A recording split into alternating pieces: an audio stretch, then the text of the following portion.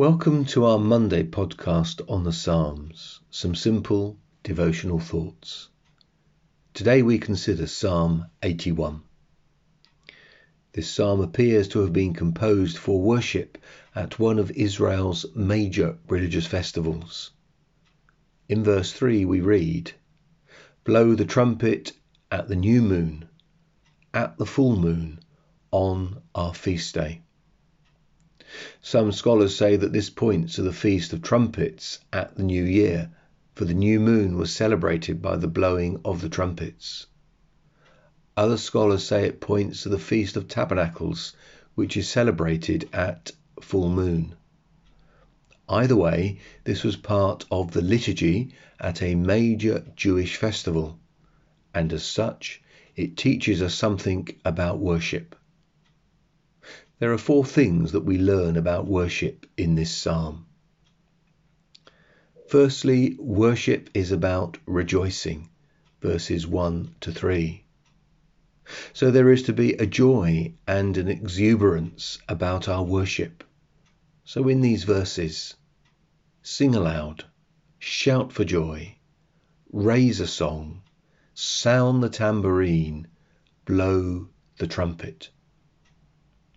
Of course, the focus of this joy is God himself, who is described in these verses as God our strength and the God of Jacob.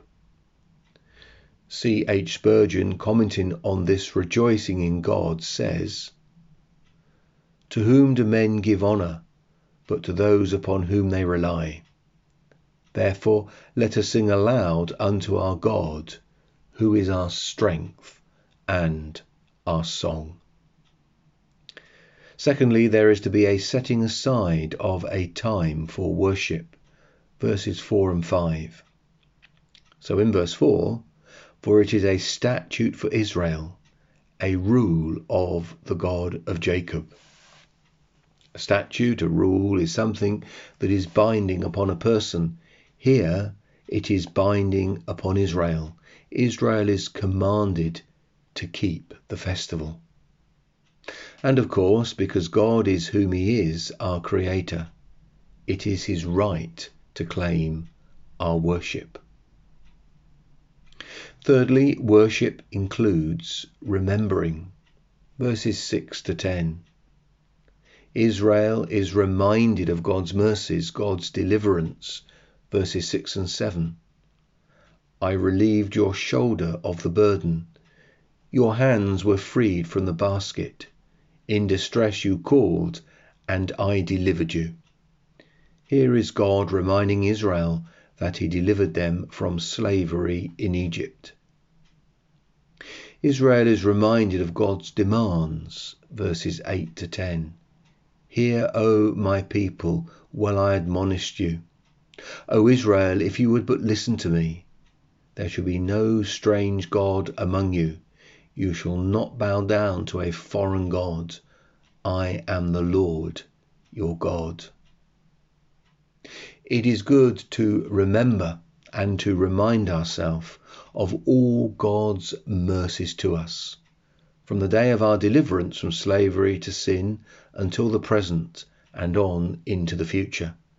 When we remember, we will be exuberant. There will be great joy. It is worship also when we remind ourselves, when we remember what God demands of us and we submit to him. Fourthly, worship includes repenting, verses 11 to 16. In verse 11, God is pained by the sins of his people. "But my people did not listen to my voice. Israel would not submit to me." In verse 12, he disciplines them. "So I gave them over to their stubborn hearts, to follow their own counsels." And in verse 13, he calls them back to himself. He calls them to repentance. "Oh, that my people would listen to me, that Israel would walk in my ways." And note in verses 14 to 16, the blessings of the one who is obedient to God, enemies subdued, and abundant blessings. Here in this piece of Old Testament liturgy, there is rejoicing that focuses on God. There is remembering what God has done. There is submitting to what he asks. And there is repentance for sin. So worship is not just something we do, it is the way we live our lives. As a theologian said, worship is not part of the Christian life, it is the Christian life. Join me on Wednesday for Psalm 82.